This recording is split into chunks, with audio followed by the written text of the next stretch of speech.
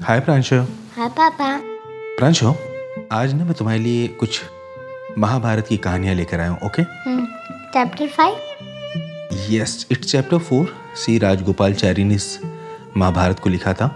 And you know what, जो सी राजगोपालचारी है ना, वो हमारे देश के वाइस प्रेसिडेंट भी रहे थे एक टाइम पे, और हमारे देश के प्रेसिडेंट भी रहे थे, और ये किताब उन्होंने ही लिखी है। सोचो कितने इंटेलिजेंट थे वो।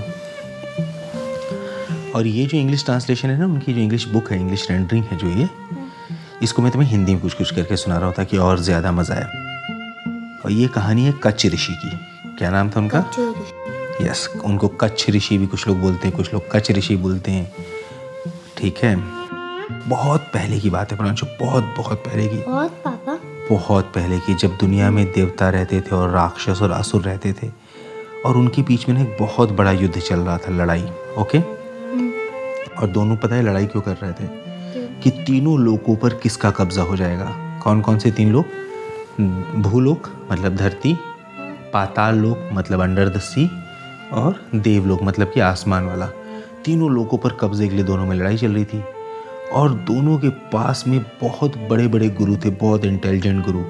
देवों के गुरु थे बृहस्पति, जिनके पास समस्त वेदों का पूरा ज्ञान था, और वो देवों को सारी अच्छी बातें और इम्पोर्टेंट चीज़ें सिखाते थे। पर वैसे ही एक बहुत बड़े ऋषि थे, वो थे शुक्राचार्य, जिनका बहुत प्रोफाउंड ज्ञान था, और वो असुरों के ऋषि थे, उनके गुरु थे। और असुरों के पास एक बहुत बड़ी एडवांटेज थी। शुक्राचार्य के पास एक बहुत सीक्रेट नॉलेज थी, एक ऐसी सीक्रेट नॉलेज जो पूरी दुनिया में सिवाय शुक्राचार्य के और किसी को नहीं पता था। क्या? उस नॉलेज का नाम था संजीवनी। और वो ज्ञान पता है क्या करता था प्रांशु? उस ज्ञान के माध्यम से शुक्राचार्य इंसान को मरने के बाद वापस जिंदा कर सकते थे। जो मर जाता उसको जिंदा कर देते थे। अब असुरों के साथ इतना बड़ा फायदा था कि जब देवताओं से युद्ध होता और जो भी असुर मरता उसे वो वापस जिंदा कर देते, फिर से जिंदा कर देते, फिर से जिंदा कर देते, और वो वापस लड़ाई करता रहता। देवता एकदम परेशान हो गए कि यार, अगर ये संजीवनी की विद्या खत्म नहीं हुई असुरों के पास से, तब तो हम लोग एकदम परेशान हो जाएंगे। ओके? तो वो कच्छ के पास गए। अब कच्छ कौन था? वो बृहस्पति के बेटे थे, कच्छ ऋषि। ठीक? उनके पास गए और उनको बोला कि प्लीज़ आप हमारी हेल्प कीजिए, हमको कुछ छल प्रपंच करना पड़ेगा, कुछ ट्रिक लगानी पड़ेगी, वरना संजीवनी विद्या तो शुक्राचार्य जी के पास से हमें कभी मिल भी नहीं पाएगी। अगर हम भी उस विद्या को जान जाएं तो जो देवता हमारे मरे हम उनको भी वापस जिंदा कर पाएंगे, और हमारे भी जब सैनिक जिंदा हो जाएंगे तो हम लोग भी उस युद्ध में जीत जाएंगे। ओके? तो उसने कहा, उन्होंने प्लान क्या बनाया प्रांशु, कि कच्छ जो है वो शुक्राचार्य जी के पास जाएंगे और उनको रिक्वेस्ट करेंगे कि आप हम मुझे एक शिष्य के रूप में ले लो। ओके? और जब मैं शिष्य के रूप में वो आ जाएंगे तो वो खूब अच्छे से शुक्राचार्य जी की सेवा करेंगे, उनका विश्वास जीतेंगे, और उसके बाद किसी भी तरीके से वो संजीवनी विद्या को हासिल कर लेंगे, और उसके बाद देवताओं के पास वापस आ जाएंगे। ओके? ये उन्होंने प्लान बनाया। कच्छ जो है, उन्होंने उनकी बात मान ली और वो शुक्राचार्य के पास चले गए। शुक्राचार्य वृषपर्व शहर में रहते थे। जो वृषपर्व शहर था, वो जो असुरों के राजा थे ना, राजा ना, उनके नाम पर बना था। उनका भी नाम वृषपर्व था, और उन्हीं के शहर में, उनकी कैपिटल सिटी में रहते थे। कच्छ शुक्र के जो शुक्र थे, शुक्राचार्य, उनके घर पे गए और उनको प्रणाम किया और उनको कहा, मैं कच्छ हूं, अंगिरा का पोता और बृहस्पति का बेटा। मैं एक ब्रह्मचारी हूं और मुझे आपके अंदर ज्ञान चाहिए। उस समय ये नियम था कि कोई भी अगर बुद्धिमान शिक्षक है, उसे अगर एक अच्छा शिष्य मिलता है तो उसको ज्ञान देने से मना नहीं करेगा। तो शुक्र ने कहा, ठीक है कच्छ, आप एक अच्छे परिवार से आते हैं, मैं आपको अपने शिष्य के रूप में स्वीकार करता हूं। और ऐसा करने से जो बृहस्पति ऋषि हैं, उनके प्रति मेरा सम्मान भी दिखेगा। आप देखो, दोनों अलग अलग पक्षों के हैं गुरु। एक असुरों के गुरु हैं और एक किसके गुरु हैं? देवताओं के गुरु हैं। पर दोनों एक दूसरे की इज्जत और सम्मान करते हैं, क्योंकि वे ज्ञान का सम्मान करते हैं। तो जो बड़े लोग होते हैं ना, वे भले ही किसी भी पक्ष का कोई व्यक्ति क्यों न हो, अगर उसके अंदर अच्छे गुण हैं तो उसका हमेशा सम्मान करते हैं। महान लोगों की यही विशेषता होती है। ओके? अब इतनी मज़ेदार चीज़ हुई प्रांशु, तुम यकीन नहीं करोगे। कच्छ ने कई साल बिताए शुक्राचार्य के अंदर, और इतने अच्छे से वो अपना हर काम अपने गुरु का करते थे, वो जो कहते। यहाँ तक कि शुक्राचार्य की एक बहुत ही प्यारी और सुंदर सी बेटी थी, उसका नाम था देवयानी। वो और कच्छ बहुत अच्छे दोस्त बन गए और साथ साथ में बड़े भी होने लग गए। और कच्छ उनके साथ भी बात करने लगे। वो लोग कभी ऐसे ही गार्डन में चले जाते और वहाँ पे गीत गाते, कभी नृत्य करते, और देवयानी भी उसको बहुत मानने लगी, ठीक है, और कच्छ भी उनको मानते थे। बट जब असुरों को कच्छ के बारे में पता चला तो वो समझ गए कि ये देवताओं की साजिश है पक्का, और उनको ये लगा कि ज़रूर जो है कच्छ किसी तरीके से शुक्राचार्य से संजीवनी की विद्या सीखने आया है। ओके, एक बार कच्छ जो है अपने गुरु के लिए उनके जो कैटल्स होते हैं, उनके जो गाय ना और बाकी जो भैंस और ये सब जो गौ थी उनकी, उनको जब चरा रहे थे, उनको ग्रेजिंग करवा रहे थे, असुरों ने पीछे से गए, एक प्लान बनाया और उनको पकड़ लिया, कच्छ ऋषि को। उसके बाद अब वो तो बेचारे दुबले पतले ऋषि थे, भयंकर असुरों से तो मुकाबला कर नहीं पाते, तो उन्होंने पता है क्या किया, हथियार लिया और उनको टुकड़े टुकड़े कर डाले और टुकड़े टुकड़े करके उनको मार डाला, कच्छ ऋषि को।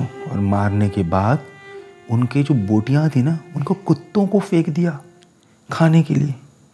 सोचो कितना गंदा काम।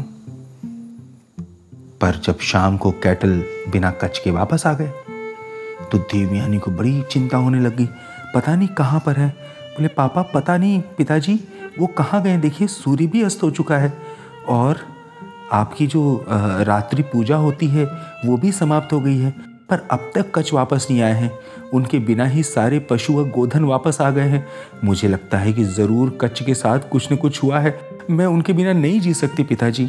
अब जो शुक्राचार्य थे प्रांशु, वो अपनी बेटी को बहुत प्यार करते थे, तो उन्होंने बोला अच्छा मैं कुछ करता हूँ।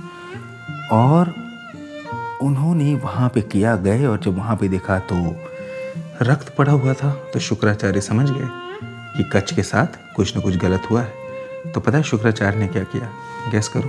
नहीं पता। उनके पास एक विद्या थी ना, संजीवनी। उन्होंने संजीवनी विद्या का प्रयोग किया और वापस कच्छ जिंदा हो गया अद्भुत तरीके से।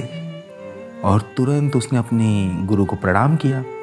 जब देवयानी ने उससे पूछा कि कैसे आपको देर होगी, तो उसने बताया कि जब मैं कैटल्स को, गायों को और गौधन को चरा रहा था, उस समय असुर आए और उन्होंने मुझे मार डाला। और उसे ये नहीं पता कि वो वापस जीवित कैसे हुआ, पर वो वापस जीवित ज़रूर हो गया। दूसरे ओकेजन में एक बार ऐसे ही कच्छ जंगल में फूल चुनने के लिए गया हुआ था देवयानी के लिए। उस समय वापस असुरों ने उसे पकड़ा और मार डाला। और पता है उनको लगा कि कहीं शुक्राचार्य से वापस जिंदा न कर दें, तो इसका क्या उपाय है इसको वापस जिंदा होने से रोकने के लिए। तो उन्होंने उसको एकदम पीस डाला, जिसे कहते हैं ना, एकदम पीस डाला, और उसको नमक जो समुद्र का पानी होता है ना, उसमें उसको पूरा पीस के बहा दिया। समझ गए हो। काफ़ी समय बाद जब वापस नहीं आया तो वापस देवयानी अपने पिताजी के पास गई कच्छ के बारे में रोते हुए। और शुक्राचार्य तो महानतम ऋषि थे, अद्भुत शक्ति थी शुक्राचार्य के अंदर, तो उन्होंने वापस अपनी संजीवनी विद्या का प्रयोग किया और वो कच्छ जो कि समुद्र में फैला हुआ था वो वापस जिंदा होकर वापस आ गया प्रांशु। अब उससे वापस उन्होंने सुना कि पूरा क्या हुआ। तीसरी बार वापस असुरों ने कच्छ को मार दिया और इस बार उन्होंने सोचा कि ये बार बार जिंदा आ जाता है, अब हम पता है क्या करेंगे जो हम कभी नहीं कर सकते। उन्होंने क्या किया, उन्होंने राख मतलब उसको जला दिया, और जलाने के बाद जो उसकी राख थी ना, राख उसको शराब में मिला दिया, वाइन में। और शुक्राचार्य एक जगह पे गए हुए थे उनके यहाँ खाना खाने, और वो उन्होंने शुक्राचार्य को ही दे दी। असुर लोग तो शराब वराब पिया करते थे, तो उनको पिला दी। शाम को जब वापस गायें बिना कच्छ के आई तो देवयानी वापस अपने पिताजी के पास गई। पिताजी ने कहा बेटा मैं बार बार कच्छ को जिंदा तो कर रहा हूँ, पर मुझे लगता है कि असुर एकदम उसे मारने पे तुले हुए हैं। मृत्यु साधारण बात है, और तुम्हारे जैसे एक बुद्धिमान लड़की के लिए शोभा नहीं देता कि वो बार बार ऐसा दुख करे किसी की मृत्यु पर। तुम्हारा पूरा जीवन है तुम्हारे सामने, इसलिए चिंता मत करो। देवयानी अब तक कच्छ को प्यार करने लगी थी। उसने कहा कच्छ जो कि अंगिरा ऋषि का पोता है और बृहस्पति का बेटा है, वो एक निर्दोष बालक है जिसने आपकी इतनी मन लगाकर सेवा की है। मैं भी उसे प्यार करती हूँ, और अब वो मारा गया है, मेरे लिए जीवन का कोई महत्व नहीं बचा, इसलिए मैं भी अब मर जाऊंगी। और देवयानी ने भूखा रहना चालू कर दिया। जब शुक्राचार्य को पता चला कि उनकी बेटी भूखा रह रही, तब वो तो अपनी बेटी को बहुत ज़्यादा प्यार करते थे। और खैर देवयानी बात भी सही कह रही थी। तो शुक्राचार्य ने बहुत गुस्सा हो गया असुरों से, और उन्होंने बोला कि एक ब्राह्मण को मारने का जो पाप है वो उनके ऊपर ज़रूर आएगा और उनको इसकी सज़ा ज़रूर भुगतनी पड़ेगी। उसके बाद वापस उन्होंने संजीवनी विद्या का प्रयोग किया और कच आ जाए। पर कच जो कि वाइन में घुला हुआ था और जो कि शुक्राचार्य की बॉडी में था, वो वापस जिंदा हो गया, पर उनके पेट में जिंदा हो गया, क्योंकि उस समय तो शुक्राचार्य के पेट में था। समझ रहे हो तुम बात को? आप बाहर नहीं आ सकता। बाहर आने का सिर्फ एक तरीका है, वह है शुक्राचार्य का पेट फाड़ के बाहर आया। वह उसको बोलो तो अपनी बात बता देता था। तो जब शुक्राचार्य ने पूछा, तुम ए ब्रह्मचारी, तुम मेरे पेट में कैसे गए? क्या ये भी असुरों का काम है? ठीक है, अब तो मुझे बहुत गुस्सा आ रही है, पर पूरी कहानी बताओ। कच ने सारी कहानी बताई। इसके बाद शुक्राचार्य को इतना गुस्सा आया, किसके ऊपर? सबके ऊपर, और सबसे ज्यादा अपने ऊपर और शराब के ऊपर। तो उन्होंने शराब को श्राप दिया कि कोई भी मनुष्य जो इस तरीके से शराब पीता है, उसका सारी बुद्धि, सारा ज्ञान नष्ट हो जाएगा। सभी लोग उसकी बुराई करेंगे, और ये मेरी पूरी मानवता के लिए ये मेरी शिक्षा है, और इसे मानकर सबको चलना पड़ेगा। तब उन्होंने शराब पीने पे प्रतिबंध लगा दिया सबके। उसके बाद देवयानी के पास गए और कहे, बेटा एक प्रॉब्लम है, समस्या है। कच के जिंदा रहने के लिए उसे मेरा पेट फाड़ के बाहर आना पड़ेगा, और इसका मतलब है मैं मर जाऊंगा, और उसकी जिंदगी सिर्फ मेरे मरने पे ही हो सकती है। देवयानी रोने लगी, बोली, पापा आप में से कोई भी, पिताजी अगर आप नहीं रहेंगे या वो नहीं रहेगा तो मैं जिंदा नहीं रह सकती। शुक्राचार्य ने चिंता सोचनी चालू की, आखिर क्या तरीका है कि जिससे मैं इससे बच पाऊं। अचानक उन्हीं का आइडिया आया, मैं अब समझ गया कि तुम किस लिए यहाँ पे आए थे। हाँ, और देखो जिस उद्देश्य से तुम यहाँ पर आए थे वो तुम्हें मिल ही गया। अब तुम्हें बाहर निकालने के लिए मुझे देवयानी के लिए मुझे तुम्हें बाहर निकालना पड़ेगा, पर उसके लिए मुझे मरना भी नहीं चाहिए। और तुम्हें बाहर निकालने का सिर्फ एक तरीका है कि मैं तुम्हें संजीवनी विद्या सिखा दूं, ताकि तुम बाहर आके मुझे जिंदा कर सको। समझ में आ गया? और तो कोई तरीका है नहीं, या फिर मैं मर जाऊंगा। तो अब तो कुछ भी होकर मुझे तुम्हें संजीवनी विद्या सिखानी ही पड़ेगी। अब देखो, असुरों ने पाप करके संजीवनी विद्या कच को न मिले, इसलिए उसको मार डाला, और उनकी इस मूर्खता के कारण ही कच को संजीवनी विद्या मिल गई। हमेशा जब हम कोई गलत उद्देश्य से कोई काम करते हैं ना प्रांशु, तो उसका फल हमेशा गलत होता है। यही दुनिया का नियम है। अगर पाप मन से कोई काम किया जाए, गलत मन से कोई काम किया जाए और गलत काम किया जाए, तो उसका फल कभी सही नहीं मिलता। वही असुरों के साथ हो गया। अब शुक्राचार्य ने कच को पूरी संजीवनी की विद्या सिखा दी। तुरंत कच शुक्राचार्य के शरीर से बाहर निकले, एकदम पेट को फाड़ते हुए, और जैसे ही उन्होंने पेट फाड़ा, बेचारे शुक्राचार्य प्रांशु को गिर गए नीचे, और उनकी क्या हो गई? संजीवनी। पर कच ने तुरंत संजीवनी विद्या का प्रयोग किया और शुक्राचार्य को जिंदा कर दिया। कच शुक्राचार्य के सामने उन्होंने उनको नमस्ते कहा और कहा, देखिए गुरुदेव, ऐसा कोई व्यक्ति जो ज्ञान दे, शिक्षक, वो पिता के समान होता है। ओके, शिक्षक कैसे होता है प्रांशु? किसके बराबर होता है? पापा के जैसा होता है, पिता के समान होता है। पर मैं तो आपके पेट से भी बाहर आया हूँ, इसलिए मैं तो आप तो मेरी माँ भी हो गए, क्योंकि इंसान माँ के पेट से बाहर आता है। तो आप मेरे पापा भी हैं और आप मेरी माँ भी हैं। कच ने ऐसे कहा। कुछ समय तक और वो शुक्राचार्य के साथ में रहा। जब उसका समय खत्म हो गया ब्रह्मचर्य का, और जब उसे मतलब वो समय जब इंसान बिना विवाह किए, बिना इस किसी और चीज़ पर ध्यान दिए, केवल एकाग्र होकर विद्या का अर्जन करता है, चीज़ों को सीखता है किसी गुरु के अंदर, उसे हम ब्रह्मचर्य का समय कहते हैं। तो वो अपने गुरु के पास गया और उसको बोला, प्लीज़ मुझे आप जो है वापस देवों के पास जाने दीजिए। जब वो जाने वाला था तो देवयानी ने उसको कहा, अंगिरास के पौत्र, आपने मेरा हृदय जीत लिया है, क्योंकि आपका जीवन इतना सुंदर है। आप अच्छे घर से हैं और मैं भी अच्छे घर से हूँ। मैंने बहुत समय तक आपको प्रेम किया है। जब आप ब्रह्मचारी थे तब भी। क्या आपको अब आपको मेरे प्यार का प्रत्युत्तर देना चाहिए और मुझसे विवाह करके मुझे खुश करना चाहिए। बृहस्पति और आप भी मेरे लायक हैं। देखो देवयानी ने उसके लिए कितना कुछ किया था ना। 3 बार वो वापस आता मौत से अगर देवयानी नहीं होती। संजीवनी विद्या का प्रयोग तो शुक्राचार्य ने देवयानी के लिए किया था ना, क्यों? तो उसने पता है क्या बोला? उसने बोला ओ फॉल्टलेस वन, मतलब तुम बहुत सुंदर हो और तुम मेरे गुरु की बेटी हो और मेरे सम्मान के लायक भी हो, पर मुझे जो दोबारा जिंदगी मिली है वो तुम्हारे पिता के शरीर को फाड़ के मिली है। इसीलिए तुम्हारे पिता मेरी माँ हुए और इसलिए मैं तुम्हारा भाई हुआ। अब मैं अपनी बहन से तो शादी नहीं कर सकता, इसीलिए मैं तुमसे शादी नहीं कर सकता। ऐसा बोल दिया। बहुत बुरी बात है। अब देवयानी ने उसको वापस समझाने की कोशिश की। आप तो बृहस्पति के बेटे हैं, मेरे पिता के बेटे नहीं हैं। मैं आपको वापस जिंदा करने की कारक थी क्योंकि मैं आपको प्यार करती हूँ और हमेशा मैंने आपको प्यार किया है और मैं आपको अपने पति के रूप में चाहती हूँ। कच ने कहा प्लीज़ मुझे आप गलत राह पर मत लेके जाइए कृपया। आप बहुत अच्छी हैं, पर मैं अपने आप को आपका भाई मानने लग गया हूँ और मैं आपका भाई भी हूँ, इसलिए आप मुझे बाहर जाने दीजिए। देवयानी को इतना दुख हुआ, देवयानी को लगा कि उनको छला गया है। हाँ, छला गया। उनके साथ छल हुआ है, फ्रॉड हुआ है, धोखा हुआ है। तो उन्होंने मन ही मन कच को श्राप दे दिया। पता है क्या श्राप दिया? कि अगर आप जब भी कभी इस विद्या का प्रयोग करेंगे तो विद्या का प्रयोग करते समय आप उसको भूल जाएंगे। और वही हुआ। कच को विद्या तो मिली संजीवनी, पर इस गलत कृत्य के कारण कच जब भी स्वर्गलोक में वापस भी गए इस विद्या के साथ, पर जैसे इस विद्या का प्रयोग करना चाहते या उपयोग करना चाहते, ठीक उसी समय उनके दिमाग से विद्या गायब हो जाती। और यहीं के साथ कच की और देवयानी की कहानी समाप्त हुई। बहुत ही मजेदार थी कि नहीं? हाँ। मैंने तुमसे क्या बोला था? क्या मजेदार होगी दूसरी? मजेदार कहानी थी ना। तो चलो मैं तुमसे कुछ क्वेश्चंस पूछता हूँ दूसरी कहानी चालू करने से पहले, क्योंकि वो इम्पोर्टेंट है। देवताओं के गुरु का क्या नाम था? देवताओं के गुरु का?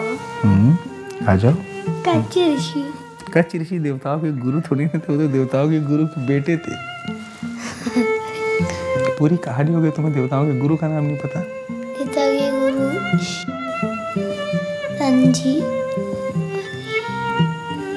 देवताओं के गुरु का नाम था बृहस्पति। और पता है बृहस्पति नाम इंपॉर्टेंट क्यों है? क्योंकि जुपिटर को हिंदी में क्या कहते हैं? बृहस्पति ग्रह, गुरु ग्रह। तो जो बृहस्पति ग्रह है ना, गुरु ग्रह, उन्हीं को कहा जाता है। और शुक्राचार्य शुक्र ग्रह, वीनस, वो किसके गुरु थे? असुरों के। और शुक्राचार्य की बेटी का क्या नाम था प्रांशु? देवयानी। और बृहस्पति, हाँ, बृहस्पति के बेटे का क्या नाम था? बृहस्पति जो थे कच। अजीब नाम है ना? अरे नाम कैसा भी हो, मेमोरी तुम्हारी ऐसी कैसे है? सुनते कहानी में नाम नहीं सुनते क्या? तो नहीं, सिर्फ मैं मजा ले रहा हूँ। नहीं भाई, मजे मत लो इतने। अब ये कहानी है द मैरिज ऑफ देवयानी के विवाह की। ठीक है प्रांशु, एक दोपहरी की बात है।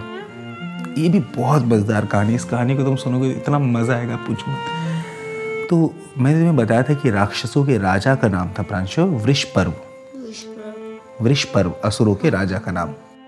ठीक है, उस समय देवयानी और वृषपर्व की जो बेटियां थी, वे पास ही में बहुत ही सुंदर सा तालाब था। उस तालाब के चारों तरफ जो है फूल वूल थे और वहाँ पे वो गई। उन्होंने अपने जो गार्लैंड्स होते हैं, गार्लैंड्स मतलब जो मालाएं इत्यादि होती है, उनको बैंक पे रखा, कपड़े को और बाकी चीज़ों को, और उसके बाद में वो पानी में नहाने के लिए चली गई। और एक बहुत ही तेज़ हवा उसी समय बही और कपड़े आपस में मिक्स हो गए। और जब वो बाहर आए तो कन्फ्यूजन हो गया। एक ने दूसरे के कपड़े पहन लिए टाइट से, दूसरे ने पहले के कपड़े पहन लिए ढीले वाले। तो सब एकदम परेशान। अब प्रांशु ये नाम बड़ा महत्वपूर्ण है, शर्मिष्ठा, प्रिंसेस शर्मिष्ठा। वो राजकुमारी शर्मिष्ठा किसकी? वृषपर्व की बेटी थी, राक्षस असुरों के राजा की। उन्होंने गलती से देवयानी के कपड़े पहन लिए और देवयानी एकदम मजाक में हंसने पड़ गई और उसने कहा था, देखो शिष्य की बेटी गुरु के बेटी के कपड़े पहन रही है, ऐसे मजाक में उनका, क्योंकि शुक्राचार्य तो सभी असुरों के गुरु थे ना, थे कि नहीं थे। पर ये बात राजा की बेटी को बुरी लग गई, ऐसा मुझसे कैसे कहा। पर शर्मिष्ठा इतनी गुस्सा हो गई और उसने एकदम घमंड में कह दिया, तुम्हें क्या पता नहीं है कि जब मेरे पिताजी आते हैं तो तुम्हारे पिता नमस्कार करते हैं उनको। हाँ, तुम्हारे पिता है ही क्या, एक भिखारी हैं जो कि मेरे पिता के पैसों पर पलते हैं। मैं एक राजसी खून की वंशज हूँ, मेरे पिता एक राजा हैं, और तुम किस खून की वंशज हो? वो लोग जो हर एक से भिक्षा मांगते हैं और जिनको केवल कुछ ना कुछ मिलता रहता है, और तुम मुझसे ऐसी बात कर रही हो। शर्मिष्ठा ऐसी बोलती गई और लास्ट में वो इतना गुस्सा हो गई उस पर कि प्रांशु और शर्मिष्ठा ने एक बहुत ही गलत काम कर दिया। उसने देवयानी को एक थप्पड़ मार दिया और एक सूखा हुआ कुआं था वहां पे उन्होंने उसको फेंक दिया, गिरा दिया। और उनको ये लगा कि देवयानी की मौत हो गई है, तो वो चुपके से बिना कुछ बोले वापस अपने महल में आ गई। कितना बड़ा पाप।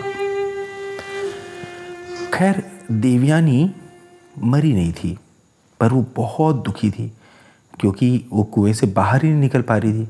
उसी समय भारत वंश के एक महाराज थे, ठीक है, ययाति, क्या नाम था उनका? ययाति। ठीक है, ययाति, जो वहां से गुजर रहे थे और पानी की तलाश में वो इसी कुएं के पास में आए। जब उन्होंने अंदर झांका तो देखा कि वहां पे एक बहुत ही सुंदर सी युवती पड़ी हुई है। उसने कहा, तुम कौन हो? तुम्हारे पिता कौन है और तुम कुएं में कैसी गई? तो उसने कहा कि मैं शुक्राचार्य की बेटी हूँ। अब शुक्राचार्य बहुत प्रसिद्ध ऋषि थे, बहुत प्रसिद्ध। अब खैर ऑब्वियसली इतना महान ऋषि जिसके पास इतना बड़ा ज्ञान हो, जिसके पास संजीवनी विद्या हो। कौन सी विद्या? संजीवनी विद्या। वो तो ऑब्वियसली फेमस होगा ही ना। और उनको ये नहीं पता कि मैं कुएं में गिर गई हूँ, प्लीज मुझको उठाइए। ये आती ने उनका हाथ पकड़ के उनको उठा दिया। देवयानी वापस राजा मतलब असुर राजा के पास में नहीं जाना चाहती थी क्योंकि उसको लग रहा था कि मैं वहां असुरक्षित हूँ। उसे जब शर्मिष्ठा के बारे में सोचती तो उसका मन एकदम डरने लगता। तो उसने ययाति से कहा, आपने कुंवारी महिला का दाहिना हाथ पकड़ा है, और जब कोई व्यक्ति पुरुष किसी कुंवारी महिला का दाहिना हाथ पकड़ता है तो उसे उससे शादी करनी चाहिए। ये उस समय का शायद नियम रहा होगा। आजकल तो फिर हेलो ही कोई नहीं कर पाए क्योंकि लोग हेलो तो दाहिने दाहिने हाथ से करते हैं। लोगों ने एक दूसरे से हेलो किया तो दूसरा बोलेगा आपको मुझसे शादी करनी पड़ेगी। पर ऐसा पहले हुआ करता था, ठीक है। मुझे ऐसा लगता है कि आप हर तरह से मेरे पति होने के लायक है, ययाति ने कहा। मैं एक क्षत्रिय हूं। कौन हुआ? ययाति ने। ययाति राजा था ना, राजा क्षत्रिय होते थे, और आप एक ब्राह्मण हैं। मैं कैसे आपसे शादी कर सकता हूँ? और आप तो शुक्राचार्य की बेटी हैं जो पूरी दुनिया के गुरु होने लायक हैं।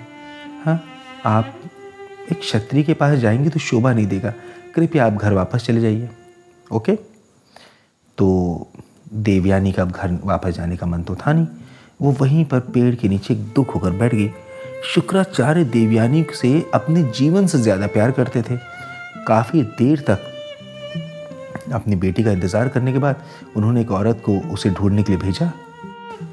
लास्ट में उसे वो दिख गई, और जब वहां पे पहुंची तो देखती है कि देवयानी की आंखें एकदम लाल हैं गुस्से और दुख से।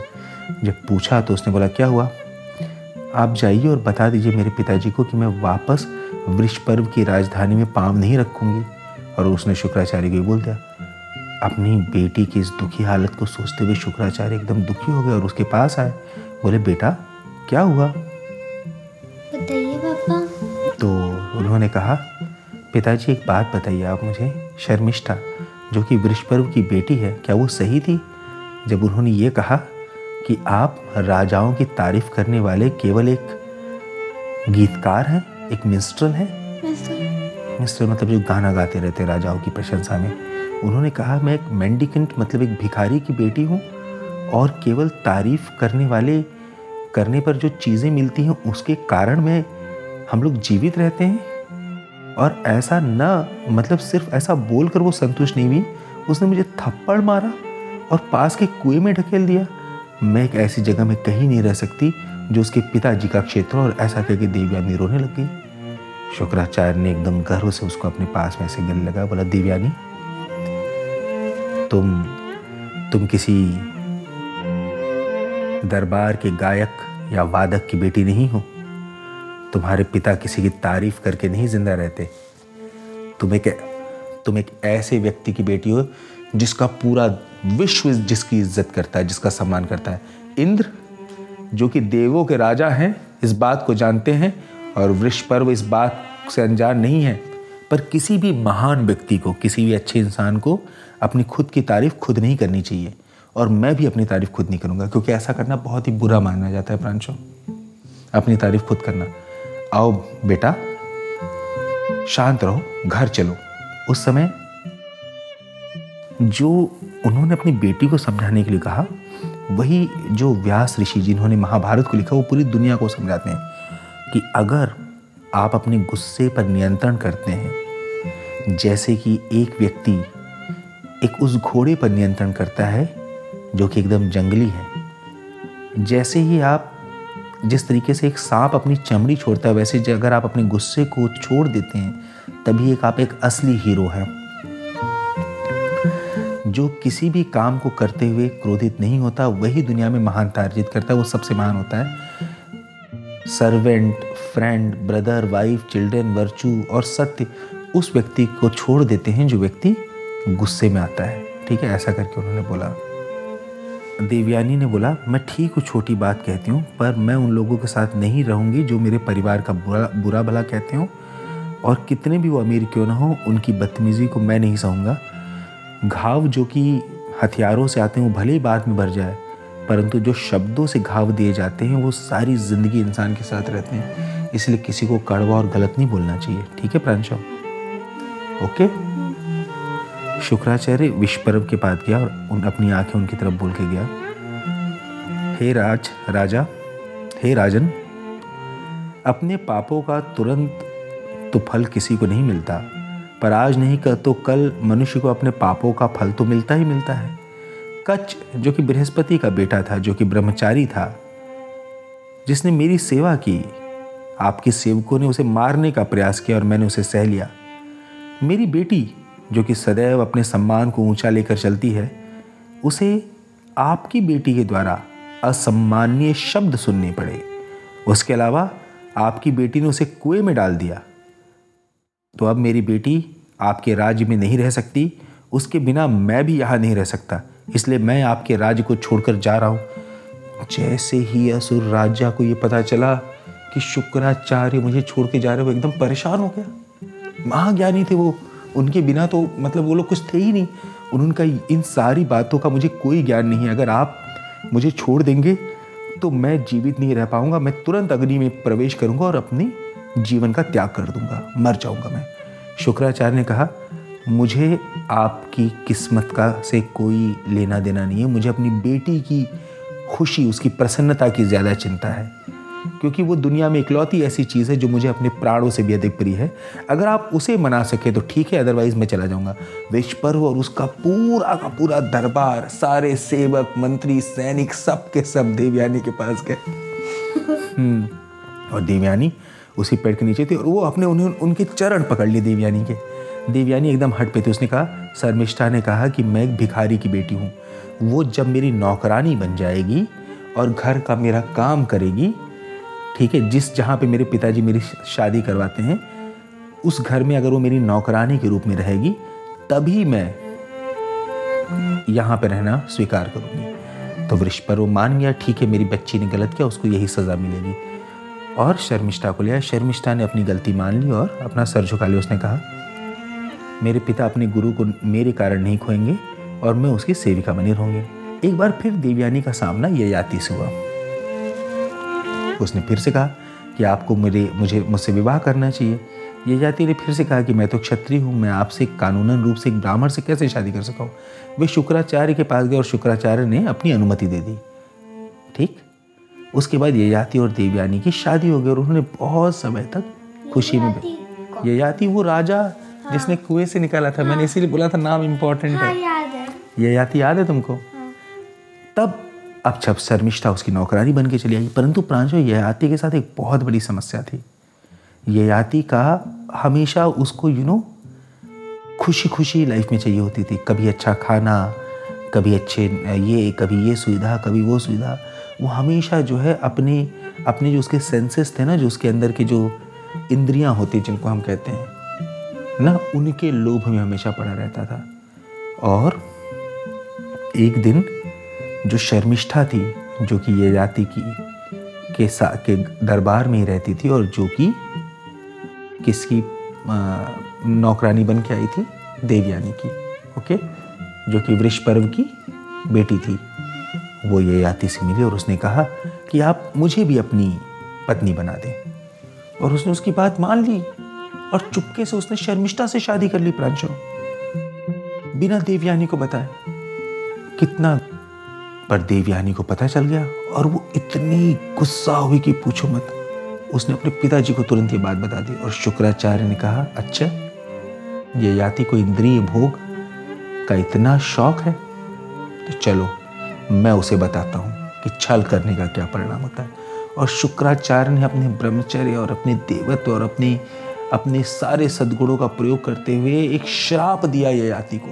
और पता है वो क्या श्राप था? ययाति बूढ़ा हो जाए और युवा ययाति जिसकी अभी अभी शादी हुई थी वो एकदम बुढ़ा हो गया, 30-32 साल की एज में। वो मेरे बराबर ही रहा होगा उम्र में, और वो एकदम बूढ़ा हो गया, इतना बूढ़ा कि पूछो मत। अपराध कोई अचानक बूढ़ा हो जाए तो बुढ़ापे में तो शरीर भी नहीं चलता, हाथ पाँव भी नहीं चलते।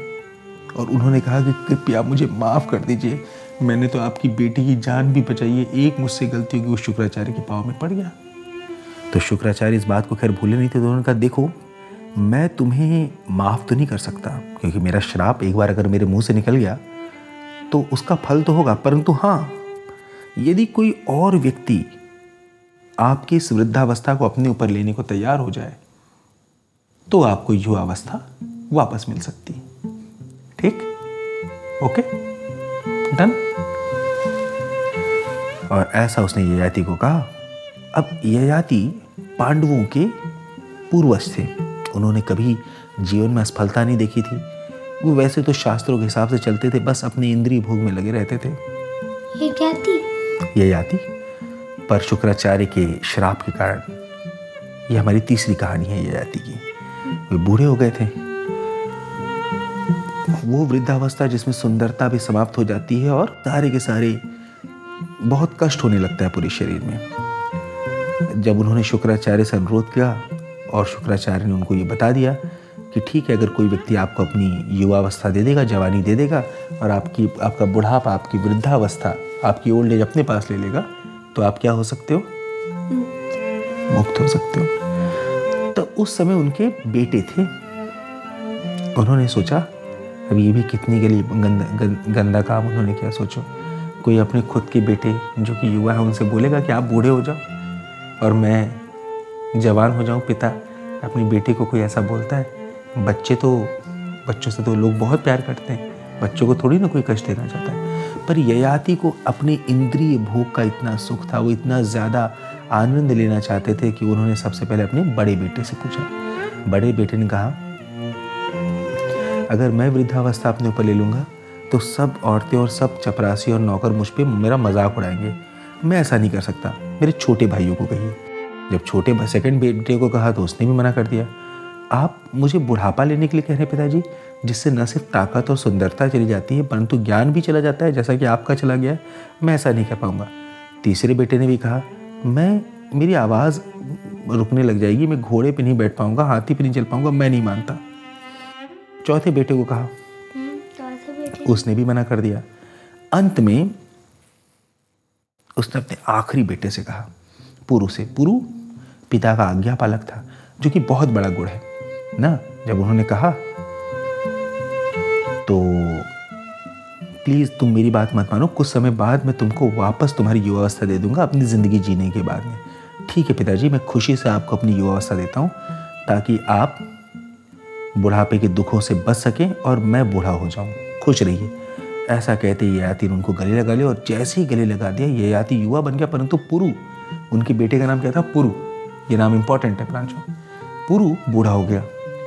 उसके बाद उन्होंने जो है शासन करना चालू किया पिता की जगह, और ययाति ने बहुत लंबा जीवन बिताया और कुबेर के पास गया। बहुत सारी जिंदगी खूब मदिरा पान करते हुए, अपनी इंद्रियों का भोग करते हुए, अप्सराओं के साथ दुनिया भर में इधर उधर उसने अपना समय बिताया। ठीक है, खूब मस्ती मजाक करते हुए, पर आखिरकार उसका मन खुश ही नहीं हुआ कहीं पे।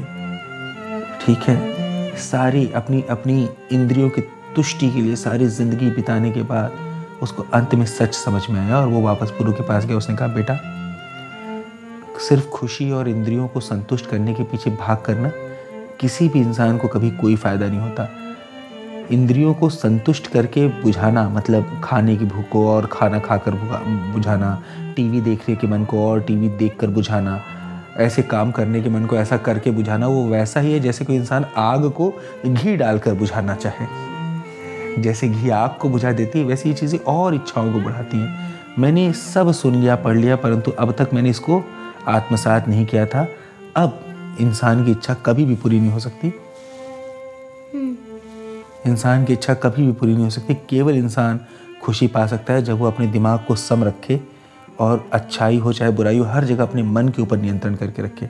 वापस अपनी युवावस्था ले लो और पूरे राज्य पर बुद्धिमानी के साथ शासन करो। ऐसा कहकर ययाति ने वापस जो है पुरु को छुआ और ययाति को वापस बुढ़ापा मिल गया और पुरु को वापस उनकी युवावस्था मिल गई। ययाति ने उनको पूरा सम्राट बना दिया और खुद वो जंगल में वानप्रस्थ आश्रम में चले गए, संन्यास ले लिया उन्होंने। और उसके बाद अपना जीवन उन्होंने वहीं पे संन्यास आश्रम में बिताना चालू कर दिया। और लास्ट में चूंकि उन्होंने संन्यास लेके सारे पापों की शुद्धि कर ली थी, उनको स्वर्ग मिल गया। और यहीं पर हमारी ययाति की और देवयानी की और कच ऋषि की और शुक्राचार्य की सारी कहानियाँ समाप्त होती हैं। तो अब तुमको समझ में आया ना कि महाभारत इतनी इंटरेस्टिंग क्यों है, क्योंकि ऐसी हजारों कहानियाँ हैं महाभारत में। तो चलो, आज की 3 कहानियों के बाद हम यहीं पे डन करते हैं और जल्दी हम वापस जो है दूसरी कहानियों को लेके आएंगे। Okay, bye bye. बाय।